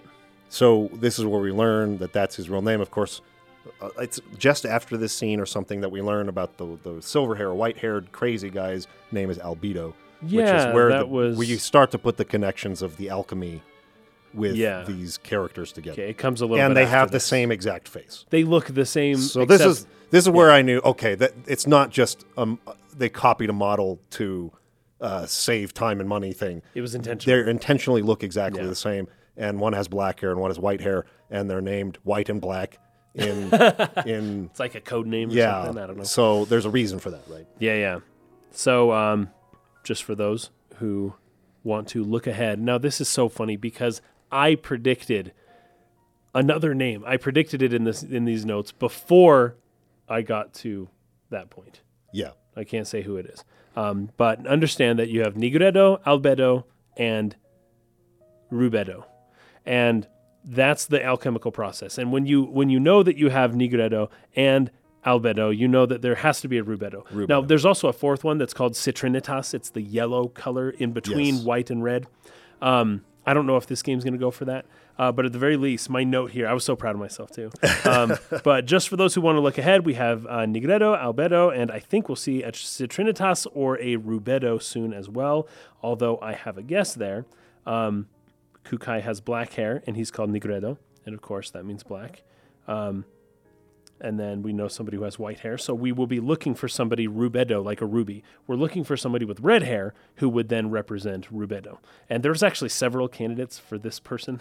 There is, but as we mentioned, there are 3 people who happen to have the same face. Have the same so, face. and one of them does happen to have red hair. And so, anyways, now what I don't know though is how they're gonna carry this out. Technically, because once I learn who Nigredo, Albedo, and Rubedo are, I'm like, wait a second, that's not the alchemical process. I actually need to play a little more and see exactly where they're going with this, because the Nigredo isn't what you would assume you would see of somebody who is going through the Nigredo process of alchemy. And Albedo is not somebody you would see going through the Albedo process of alchemy. And Junior, we don't know much about him really, but he doesn't seem to me like somebody who has attained this Rubedo state. And so that is Just where wait. that is where I question exactly where they're going with this. But yeah, can't wait till next time. Can't wait. Okay, so in their conversation here, he says he doesn't care for that name, by the way. Yes, he Guigan. does not like to be called the that. name. I wouldn't either. Yeah. And then Guigan says that they've secured the last of the Zohar emulators, right? The 12th one. Yes, and then there's no mistake it was Right. responsible for the disappearance of the planet Ariadne. which is the main one, right? So this is Yeah. great. So there's only one, and this answered a big question of mine. There is only one original Zohar. The original, there's only one of it. And all the other 12, they're all emulators. Yeah. Well, All there's 12 of them. 13 emulators. Oh, I thought there's 12 emulators, and then there's the real one. So there's Which the is the original 13th. Zohar, which nobody, well, they assume that has been sealed away with old Miltia through whatever happened Right. in the Miltian conflict. Okay, so maybe my understanding's a little off. But the 13th, they have 13 Zohar emulators. But none of them are the original. None of them are the original. None of them. Okay. Yeah. Okay. Assuming they haven't constructed any more, says Guigan, that's Right. all of them, aside from the original, of course. That's interesting. That I think that Helmer says that's impossible now that the only man... is it Helmer who says this? Okay. I can't remember. I think it's Guigan who says, assuming they, I'm guessing he means Utic, haven't constructed any more. That's all of them. All of the Zohar emulators, they've got them all. Right. Aside from the original, of course. And then Helmer, I think, says that's impossible now that the only man who can create them is no longer alive. And I'm assuming he's talking about Joachim Mizrahi. Yeah, that's what I So assumed. Joachim Mizrahi is the creator of the Zohar emulators, I think. And now that he's all of not them, around anymore, they can't make any more. We've got them all now. And now it's just the original. The reason they're bringing this up is because he's assuming since we've got all the emulators, their next move is probably going to be to go after the original Zohar. So they're kind of right. trying to plan ahead and see where they think Utic is what they're going to do next. And so they think they're going to be going after the original Zohar. Of course, we know that what Margulis is after is the 100 Series Realian, who has the data of Joachim Mizrahi inside, the Y data, which leads to the gate that will take them to Old Milsha. Where it's sealed, Right. where the original Zohar apparently is. So that's kind of like Margulis's whole what was the word? Modus operandi. Modus operandi. Yeah, That's yeah. the word I'm looking for. Thank you very much. No problem. That's the one I was looking for. That's what he's after. So His MO, which is funny. His 'cause MO. Momo is probably nothing. probably not. You never know with these games, though, man. Okay, so this is where we get the mention of Udu for the first time. Yes. Oh, that was crazy. Yeah. Udu. They were can't allow Udu to awaken. Yeah, Right? and- so yeah. if they go to Second Milsha, they would awaken Udu. And they're like, it's not, Yes. even if the original Zohar is there, it's not worth going there because we might wake up Udu. Yes, we cannot allow them Yes. to awaken Udu again. And what's up with that? Because this is spelt the same way with the hyphen and everything as Yes. the UTIC organization. Cosmos, Utic, Yeah. And then Udu, I don't know what it's saying, but Telos. yeah, there's a hyphen, the letter hyphen, and then some code word. Yeah. It's weird. I don't know Something exactly. going on with Vector that. doesn't have that, though, I guess. Okay, so we can't let them awaken it again, no matter what. No matter what. Then we cut away from that scene as Oh, Shion. real quick. Go ahead. Real quick, though, they also mentioned this is a great Citan line from Xenogears. And yes, this is a good example of Citan. I don't say Saitan, I say Citan, Citan. because in the 'Cause it's Japanese it was Shitan. Shitan. Okay, well, Kukai, I call him Kukai, so this is not good. Gaignan has an ability to attract coincidences. This is one of the things Oh, that yeah. he's told. Helmer it's says like, that. coincidences seem to follow you around. And but his response in true Citan form, he says that it is probability, not coincidence. Probably. So it is inevitable. It is not a coincidence. It is inevitable. That's what I think Citan says. Yeah.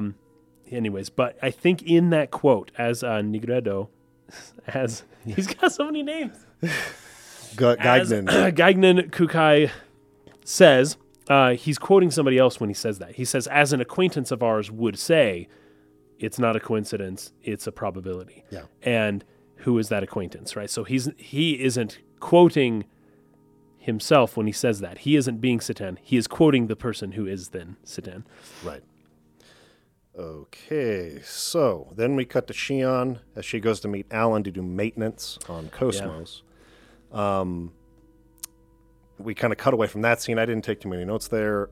It's just that's the gameplay. You're just going to meet Right. from the beach. But we get to walk on the map around this point. We're like a giant in the city. Yeah, But yeah, it's yeah. like tiny on the map, and there's all the big buildings and stuff, and it's just like Xenogears. It's really cool. Love it. It's just like what's that city in the top right map? I can't remember exactly what it's called. In Xenogears? When you're in prison, Block D, Block. It's not Bledovic. That's the capital of Ave. Yeah. It starts can't with a K. remember. What is it? I just don't Help us remember. out.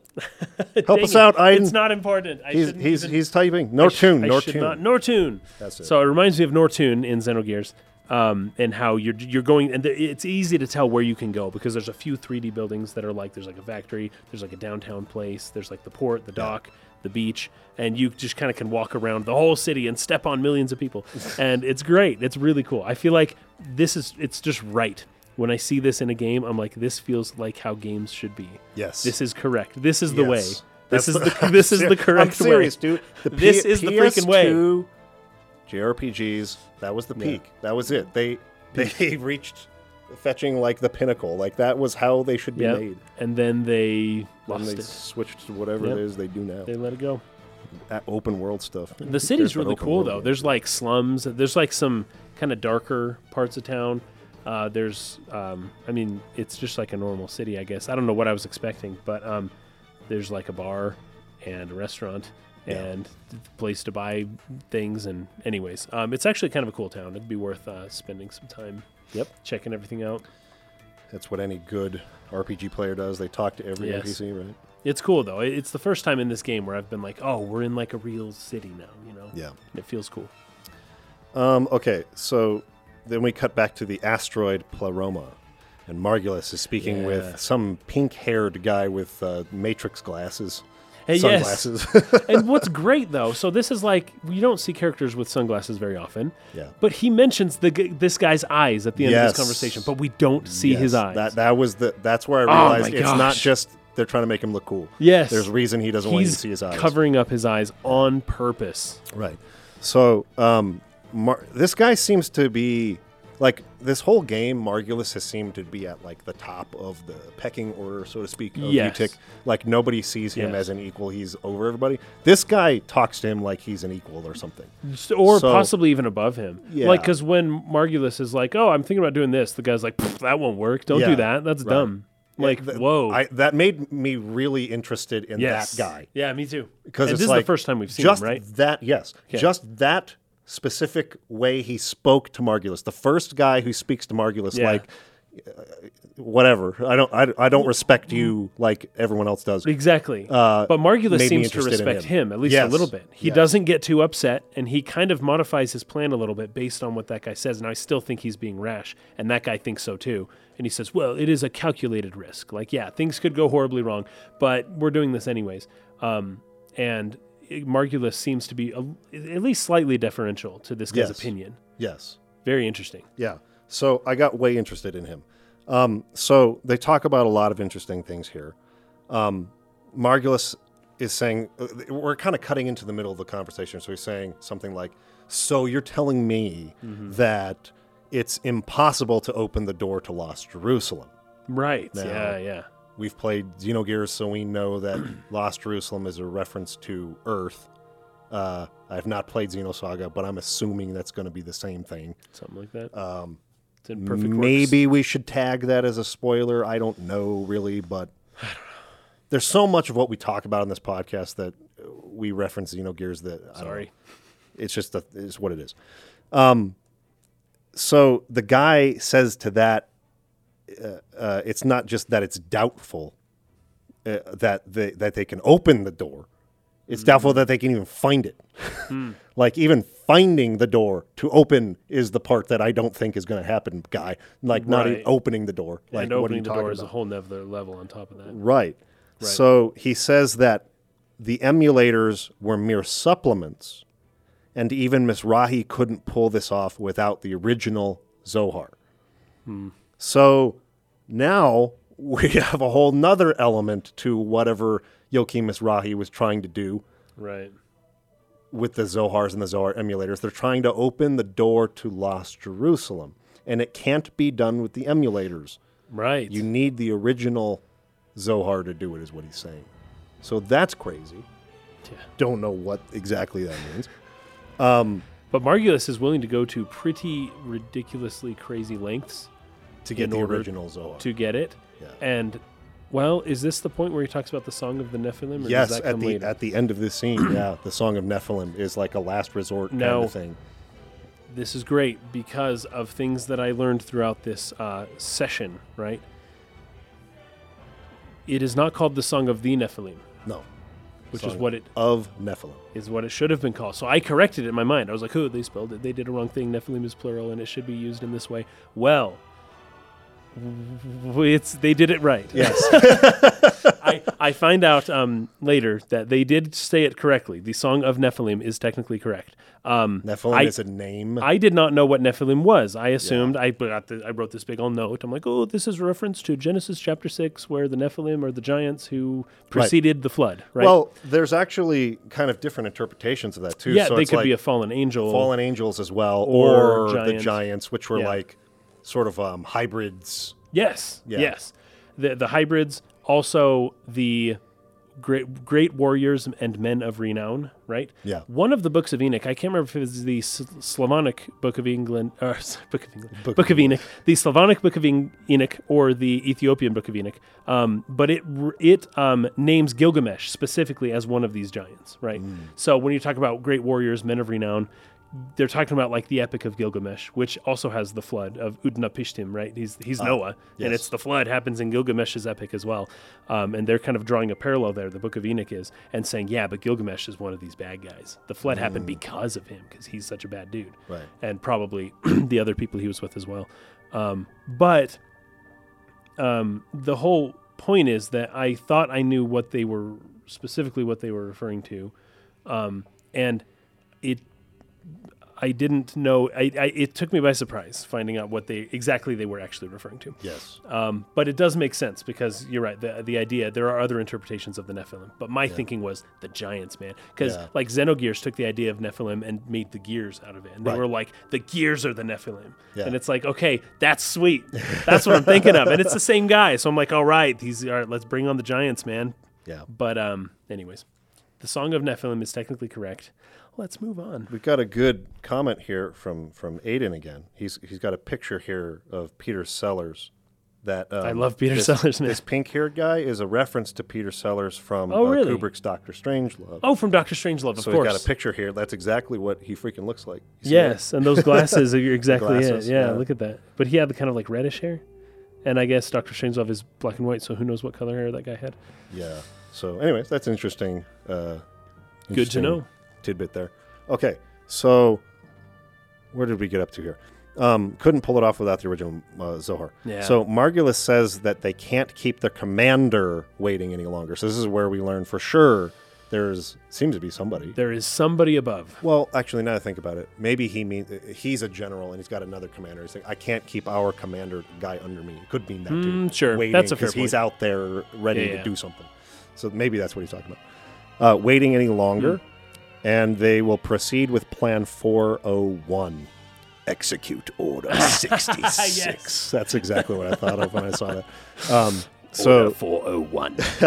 The pink-haired guy seems to think that that's rash. That you don't need to go that far yet, kind of a thing. Yeah. Right? And Margulis doesn't shut him down immediately. Margulis is just kind of being reasonable about it. I think he's still going to do it. Yeah. But he's not like, how dare you tell me what not to do? Yeah, right. He's not like that.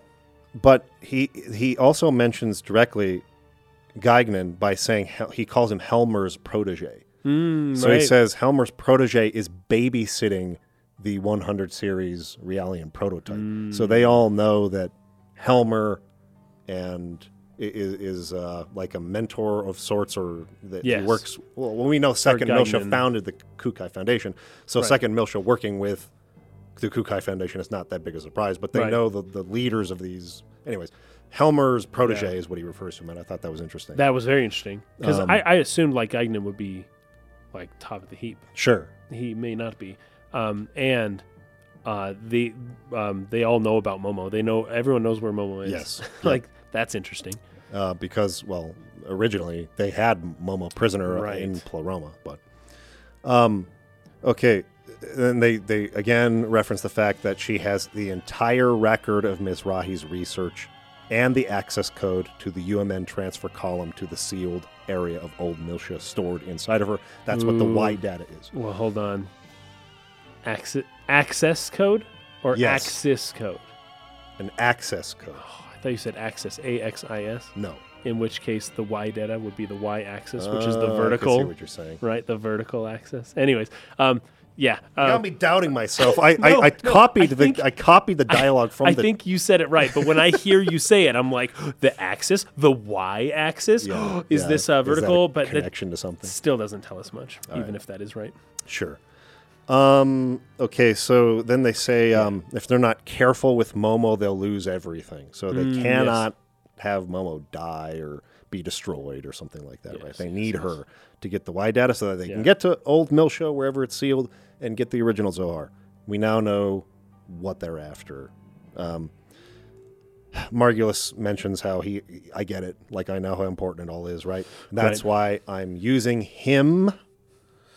They did this a lot in Xenogears. Yes, they did. Him. I think he's talking about Albedo here. I think so too, because it's the person he can't control, but that he uses occasionally to accomplish whatever he wants. Right.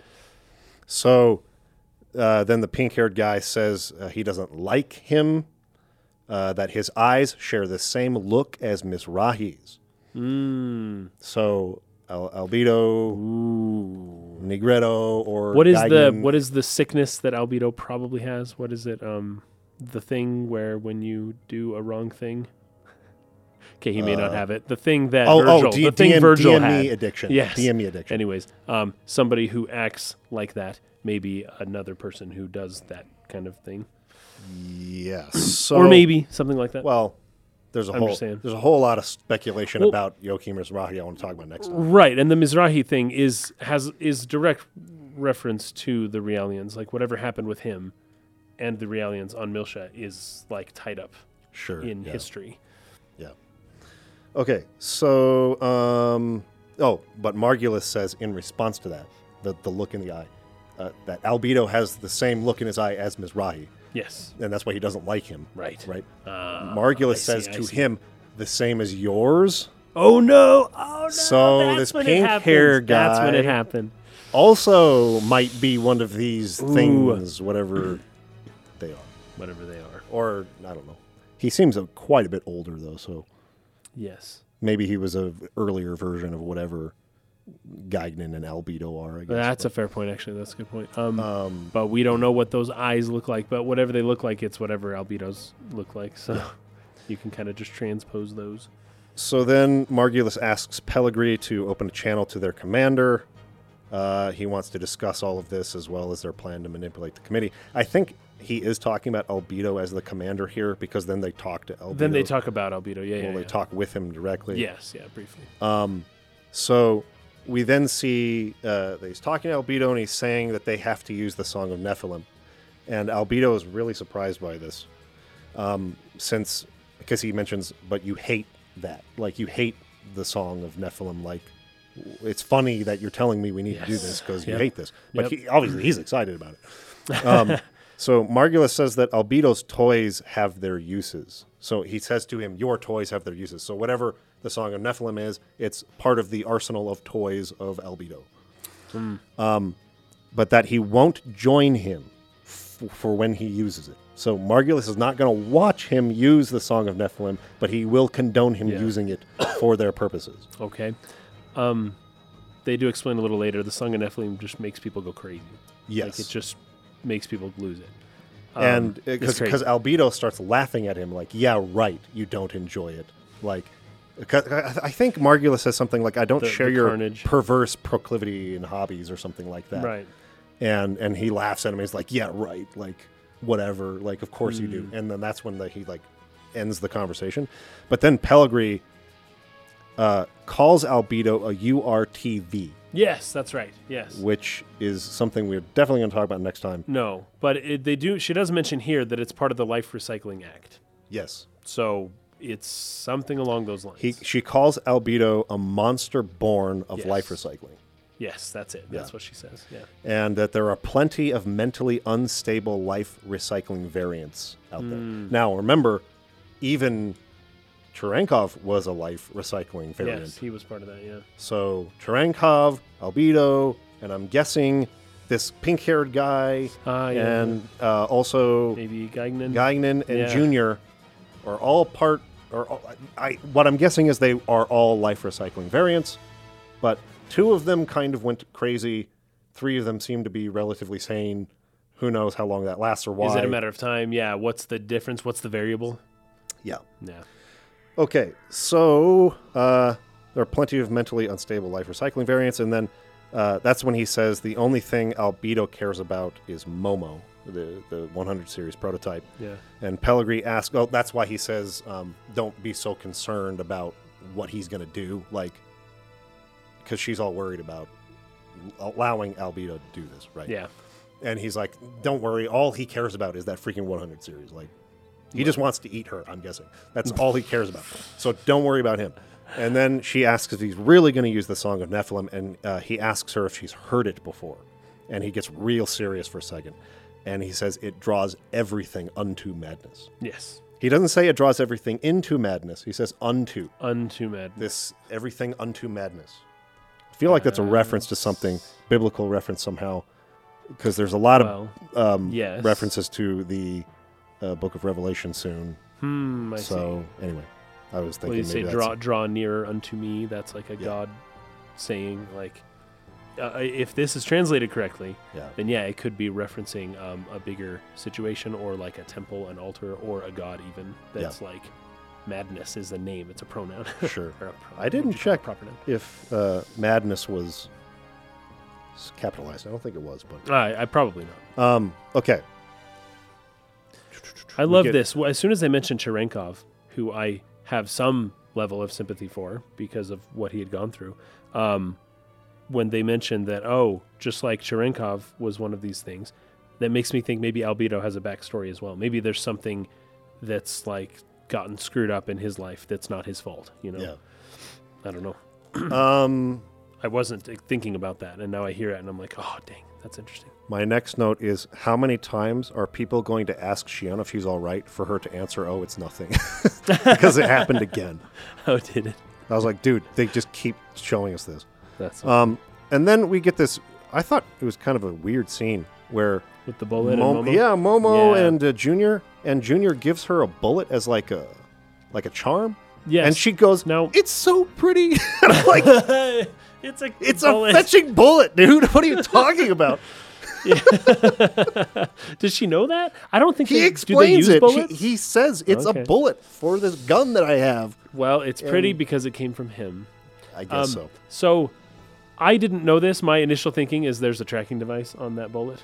That's my initial thought. Because it's like, okay, I think Junior does feel for Momo in Momo's situation, and he may even like her.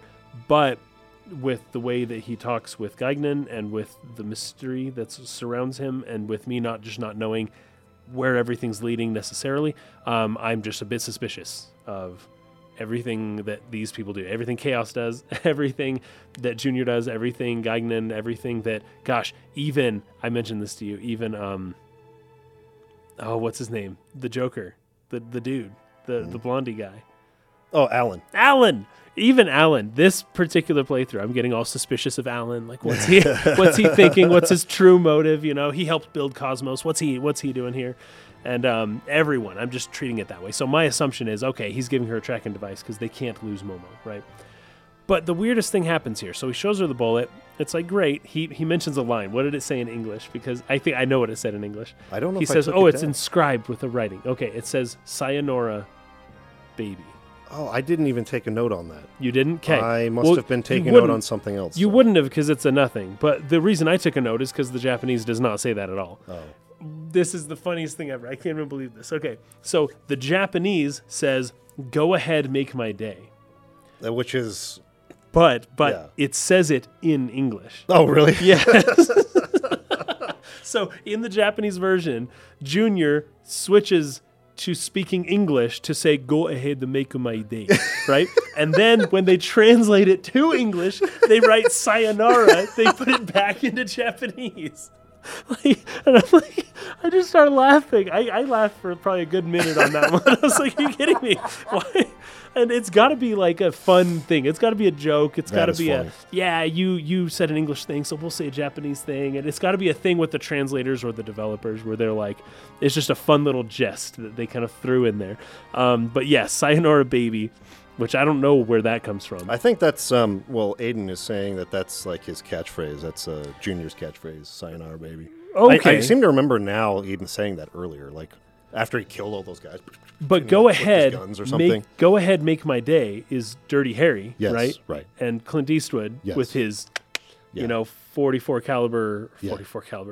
Magnum revolver, and that's like a reference to a movie. So they took out the reference to a movie to put in just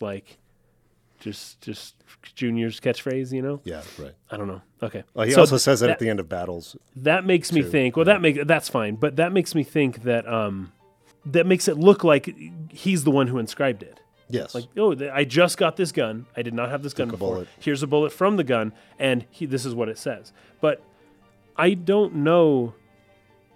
The way it's presented in Japanese, it's not so clear that he's the one who wrote it. It seems like it came with that written on it.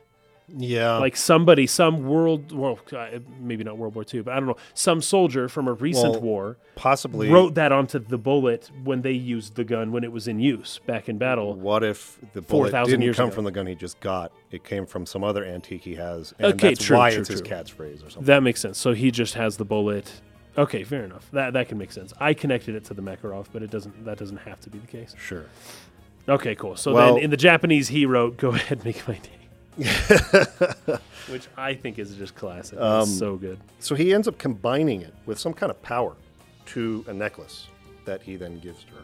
So Yeah. he isn't just like, Yeah. I drill a hole through it and then Now- he like uses his power on What do you purpose think to- of that? Here it is. I fused it Okay, because in front of Momo. he talks about how tiring it is. Yeah, it takes a lot out of him. It takes a lot out of him to use his magic, right? The way the magic looks is interesting. Pay attention to that. The particle effects and the color, the reddish, and then the light.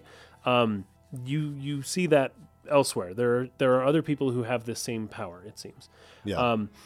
But to do something so simple, to use your magic and to get exhausted from like a really, really, like just putting a necklace hole in the bullet and tying it, and like, oh man, that was tough. And it's like you freaking like kill people with that power of yours, right? It's incredibly potent, but you're using it to do the most menial task. Yeah, basically. Like, I felt like it was maybe a little bit of overkill.